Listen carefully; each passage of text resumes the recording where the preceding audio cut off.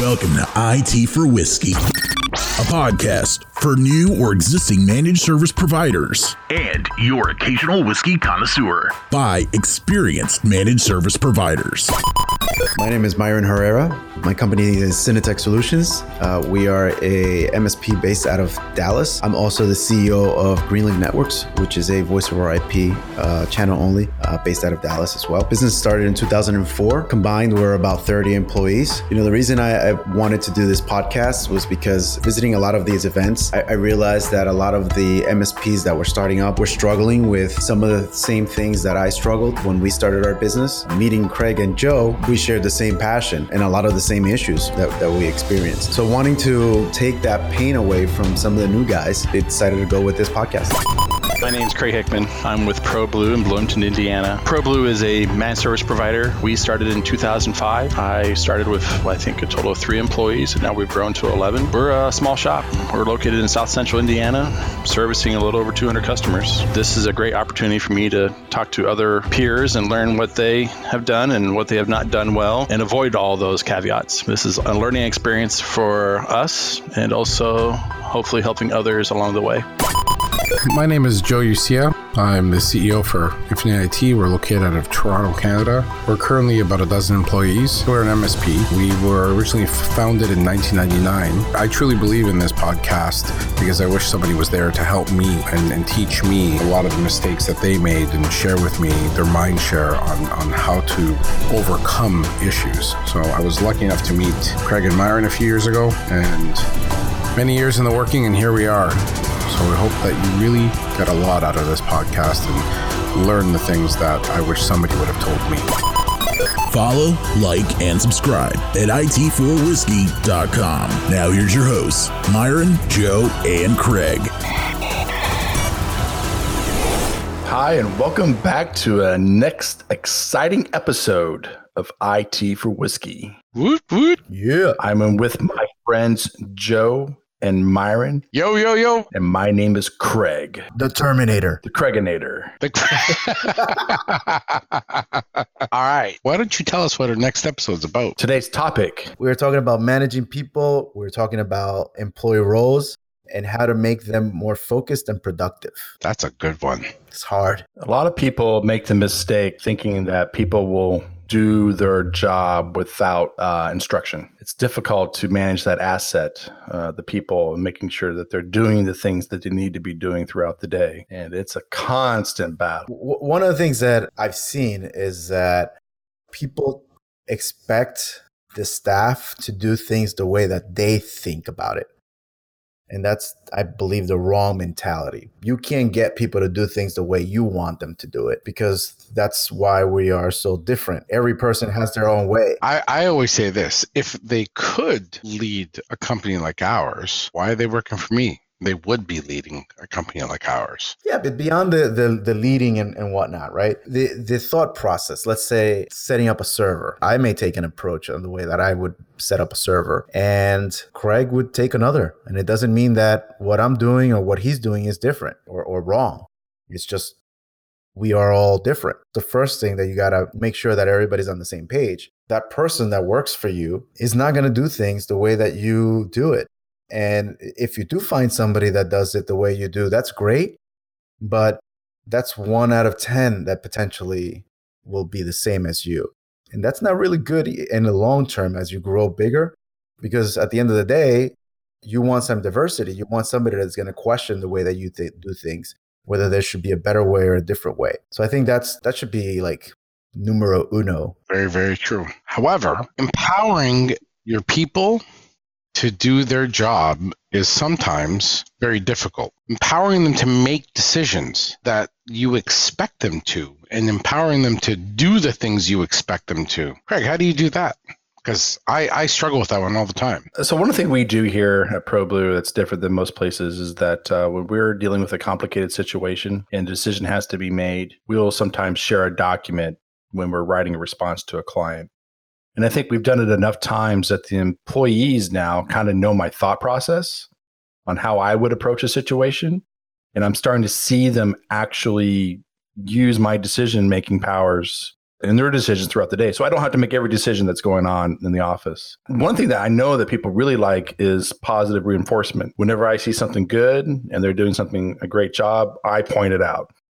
And sometimes I'll point it out directly, and sometimes I'll point it out to the entire team. It depends on the situation, because sometimes you don't want it all out there, because sometimes when an issue occurs, there's be multiple people having their hands in it. But there's typically one person that made the deciding factor that made it shine. And you want them to feel like, yes, you contributed and you did a great job. And you can see them brighten up when you give them that positive reinforcement of that you did a great job. I'm very happy with you. Absolutely. Obviously, I want you to continue on, but then say, hey, anytime you have any questions, I'm available to anybody on the team. I always make myself available. You get a hold of me, phone, text, and then, of course, when I'm in the office, help out wherever I can. So the way that we handle it, which is the same thing you're saying, just a little differently, right? We call it our core values. So we sat down at a particular point in time, way back then, and we defined what those core values were for the company, which were our core values. And when I talk about ours, I talk about Giovanni and mine, right? And what we expected from our team. And those core values are the ones that when we are going through the hiring process, we vet that person for those core values. And as long as those core values are the same or very close to the ones that we have, then their decisions, the way they will respond to customers, the way that they will act in certain situation will almost always be similar to the way we would handle it because we have the same core values. That to us has been the key as we've scaled with adding a new employee every month at this point. Being able to get those core values to match the new staff has allowed us to make sure that the message and the way that they treat the customers and the way that people communicate within the office and how they treat each other, that all ties into that. Now, doesn't mean that a specific message may want to be tweaked one way or another. And at that point, then we encourage, obviously, within collaboration within the team, we encourage that. So people do the same thing as what you're saying, that they may send the emails, hey, can you check this out? But it doesn't have to be us. It could be someone else from the team. And the whole thing kind of works because it's difficult. Now that we're like 35 people, it's hard to be involved with every single piece. There's one particular person that came on board that helped us put those pieces together that if not, we would have been almost to a certain degree micromanaged. I'm not saying that that's what you guys are doing, but we were micromanaging a lot of our staff because they didn't understand our core values and we didn't know what theirs were. So until we're able to go through that process and figure out that some people were not for us and they needed to go, that didn't fix those issues. You can see when I work with other companies how it kind of happens top down. The leader of the company, if he or she acts a certain way, you'll see the same attitude with the rest of the employees from all the way from the top all the way to the lowest level person. And that's because they're probably built the same. Yeah, because typically people hire people like themselves a little bit. Yeah, absolutely. We've had a couple of hires recently that they're a little different in the way that they think or the way that they operate. And I actually like it because they bring a different personality, a different view. And that's been great to the culture of the company. And I think that's also needed because too much of the same, then they all become robots, right? And I don't want robots. I was recently at our DR office and we had a dinner with some of the staff there. People were talking about what they liked about why they worked for us. You know, a lot of them were talking about the freedom that we give, that they don't feel like they need to operate as a robot. And that, struck a positive nerve because that is the environment that we want, that people feel free to provide their input and not that they feel that they're working for this machine, that their input is not, because these are all trained professionals, right? So you do want their opinion. You do want to know what they offer. So that was pretty cool. And it's funny you say that. So we do a weekly team meeting because I try to drag out of my staff every week exactly what they're thinking, what they want, and to get that input. And the challenge I have is everyone sits in the boardroom and they don't know what to say. I don't know if because they're intimidated, shy, whatever the case may be. But I will say, I wish for my staff that listen to my podcast, I wish you guys would just flat out say what you're thinking. It would help the company and the whole so much more. But how do you do that? How do you force that out of them? I can't figure it out. In my experience, it's a long process. You have to do a lot of positive reinforcement, like Craig was saying earlier, and letting them know that what you brought up was great. Even if you're not using the idea, encouraging them that was good. And I've sat in meetings with customers where somebody in the meeting says something and the boss says, yeah, that's not a good idea, and kind of shuts them down. That kind of environment makes people not want to participate because they don't want to be shut down, especially in front of others. I think that's something that you can work on. Not saying that you do that, but Myron, not to interrupt, but I don't do that. I tell my staff all the time, make mistakes, please. I want you to make mistakes, because if you make a mistake once and you learn from it, then it was worth it. It's like training. It's like education, right? But if you make the same mistake 5, 6, 4, 10 times, now we got a problem. But if you make it once and you come to me and say, look, this is what I did, and this is why I did it. I looked at option A, I didn't think it was the right thing. Option B, I didn't think it was the right thing. Option C sounded like the best of the three. I couldn't think of anything else. So I took option C. You know what? I screwed up. It didn't work out. It made things worse, whatever. I really need help to fix this now. I swear to you, I have never fired a person for doing that. I have fired people for saying, well, it's what I did, and it wasn't my fault and they deflect everything. You know what? We're done. In that scenario, I will fire you. But if you come to me with a logical explanation as to why you made the mistake and it was a part of a learning process and you don't repeat it again, you'll work for me forever. It's really hard to pull that out of people, though. I don't know how to do it. Craig, any comments? Actually, I just give them whiskey. And it's amazing. It's like a magical liquid that they take and all problems are solved. That works for me. If I work for you, it will work for me. The thing about people is, and we've all witnessed this when we're all hanging out, is people like to talk about themselves. They like to feel good about themselves. You have to learn, obviously you need to learn your employees, what motivates them, what goals do they have in their life and their job. And if you can craft a solution around that and bolster that, and as long as they're smart, you can actually grow a very good employee that may stay for a very long time. We have people that have been with us for many years that like hanging out with us and doing IT work all day. Because they're passionate. They love it. Speaking about passion, what I'm drinking today, I am so passionate about. Oh, nice segue. I am very passionate about this bottle. Recently, I went to a liquor store bourbon tasting. They had this 1792 Kentucky bourbon, straight bourbon. This thing is so smooth. They had 4 different ones. They had the single barrel. They had the proof barrel. They had the bottle and bond. And one more. I don't remember what the last one was. But the one I'm drinking today is this bottle and bond version. They take it out of one specific barrel and they make this bottle.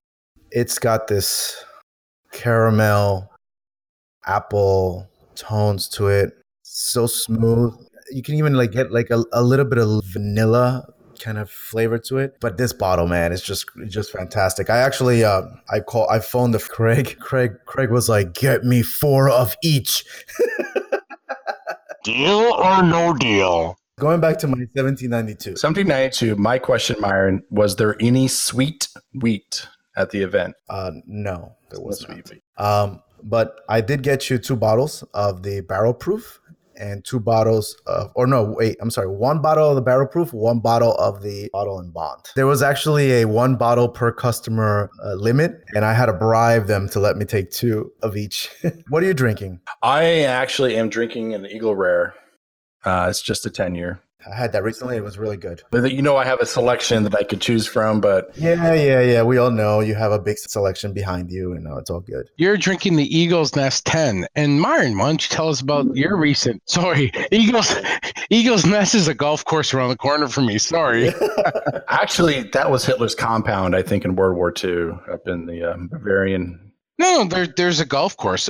Google it. Eagles Nest, Ontario. I'm not lying. I golf there all the time. All right, well, we'll believe you. Let's go. Hey, do you think my friend Google would lie to you? So continue on with your story. That's it. That is my story. All right, my story is this. I am drinking a Glenmorangie. It's a Highland single malt Scotch whiskey. This particular Scotch actually is called Nectar d'Or, which means gold nectar. It comes in a beautiful box. It opens up and it's got these plastic reinforcement clips to keep it like sturdy, which I don't understand why, but it's kind of cool. If anyone knows Latin languages, nectar d'or means gold nectar. And she's derived between Latin and Gaelic languages. This is what the back of the bottle says, perfectly describing the sumptuous expression of Glenmorangie. I will say it's a pretty reasonably tasting scotch, but for how much it costs for the bottle, you're paying for the box. $4.99. Box is $4, right?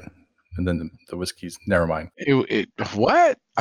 What? Let me tell you something. Speaking of prices, I was in Seattle recently for the ASCII Cup, which we won Best Channel Program, by the way. Congratulations. Thank you. I went to buy a bottle of scotch to give away at the booth, and they charge $2.83 for the bottle tax. Yeah.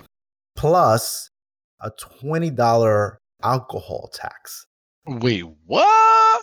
Not $20. I'm sorry, 20%. But how much was the bottle? Bottle was over $100. For which bottle? And the bottle was overpriced by like 10%. What was the name of the bottle? It was a Glenfiddich 18. The whole thing was like $150 or something like that. But it was much more expensive because I know I get that for like $89 locally. So here's a perspective. We pay $179.95 in Ontario for that. Canadian. Yeah, but that's Canadian. Yeah, so if you even do 1.3 as a conversion, it's $140. So that was still cheaper than what I paid. Okay. We actually pay 40% liquor tax in Ontario. That's crazy. Come to Texas. I was there a few months ago. Boy, did I love it. It was fantastic. For the new event that you're going to, the next event in December, are you connecting back through Dallas? I just want to point out that my flight is direct both ways. No, I'm connecting back through Chicago. So is mine. So this episode will air prior to that event. We are going to Next Gen in December. Yay, Channel Co. Another Channel Co event. We're all going as attendees. I'm not a sponsor for that one, so I'm going as my MSP and I'm attending, which is pretty cool. So if you are going to Next Gen, please come see us. I agree. We will be at the bar. And we'll probably go out and make our own bar in the hotel room. That's right. What are these things I haven't had since last year's conference again? What are they called? The Cheeto Crunchy Flaming Hot Picantes? Oh, please don't eat those. Oh, they're so good. They're so good. Ah. Let's cut him out. Please don't eat those. Kevin, you might have to just edit him out.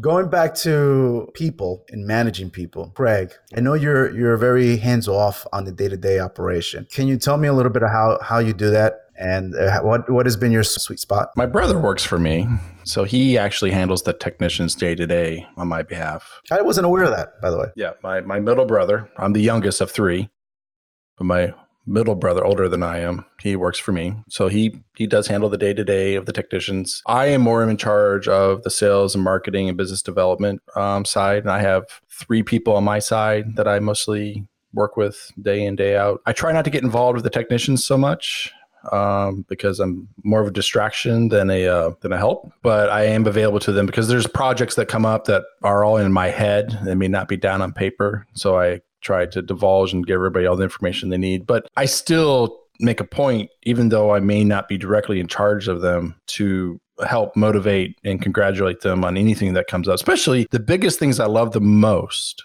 are when I get an email or a call from a client about one of the employees. That's my favorite. Yeah.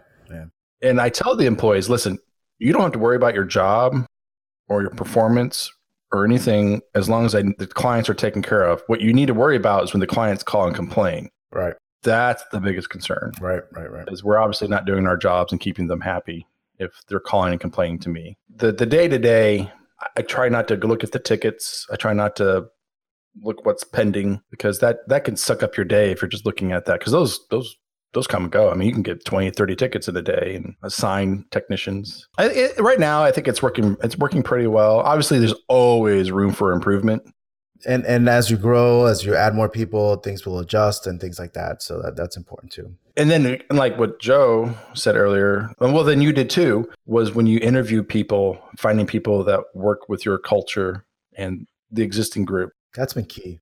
That's been key for us.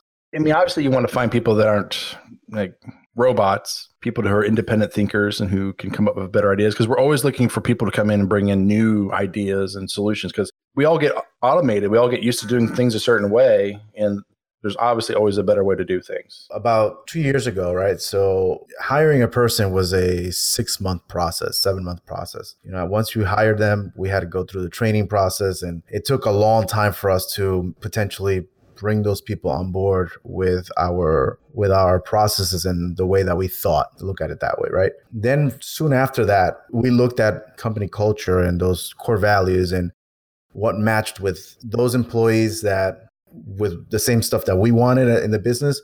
We looked at what their core values were and we interviewed them. We kind of put the whole thing together, and then we started to review everybody, right? And there were a few people that just didn't end up staying because they didn't fit the model.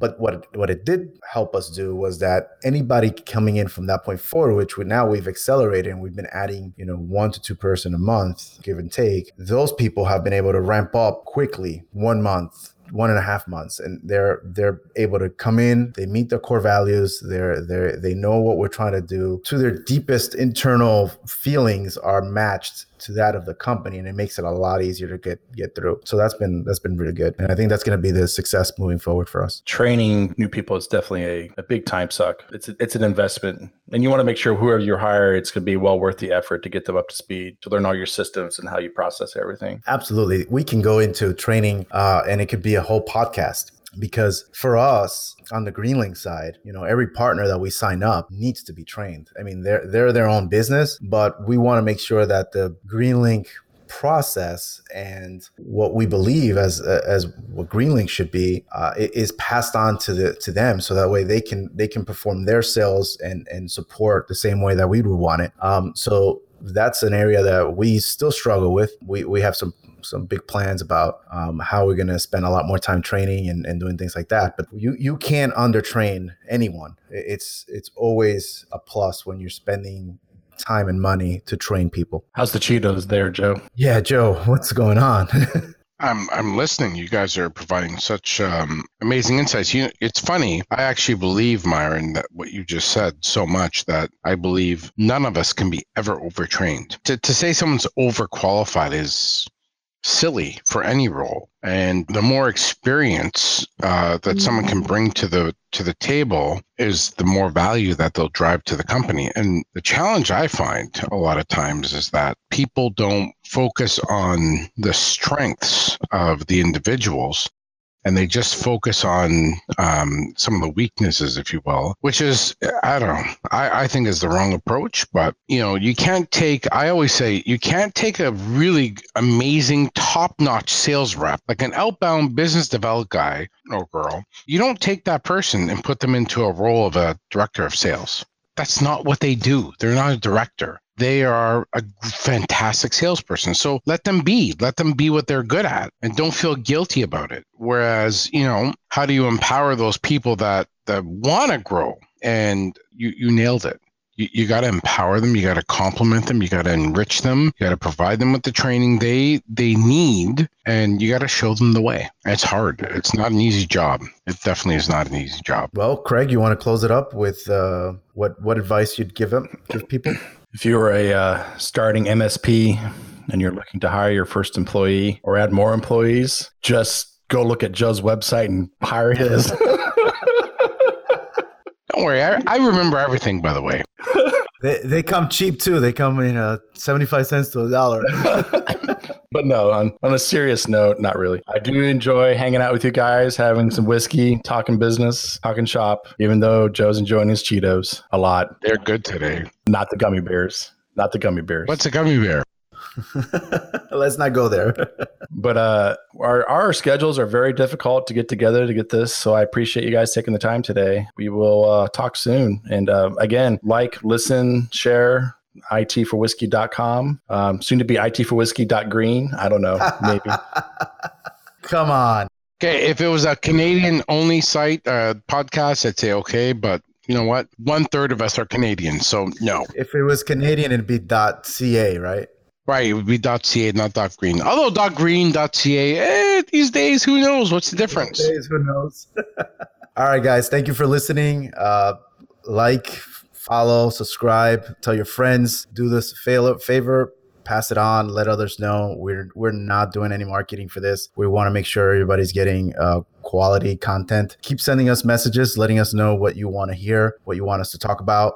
Again, if you're at Next Gen in December 9th in Anaheim, please join us. We'll probably be at the bar. Come say it. Tell us that you've listened to us. I was recently in an event in New Jersey, and there was a MSP person that came over and say, "Hey, I listened to your podcast. This thing is great. Keep it up." So keep it up. Bring it up to us. Let us know. That's why we're doing this. Thank you, and take it from there, Kevin. That's all for this episode of IT for Whiskey, a podcast by MSPs to help MSPs. Don't forget to spread the word, like, and subscribe at itforwhiskey.com.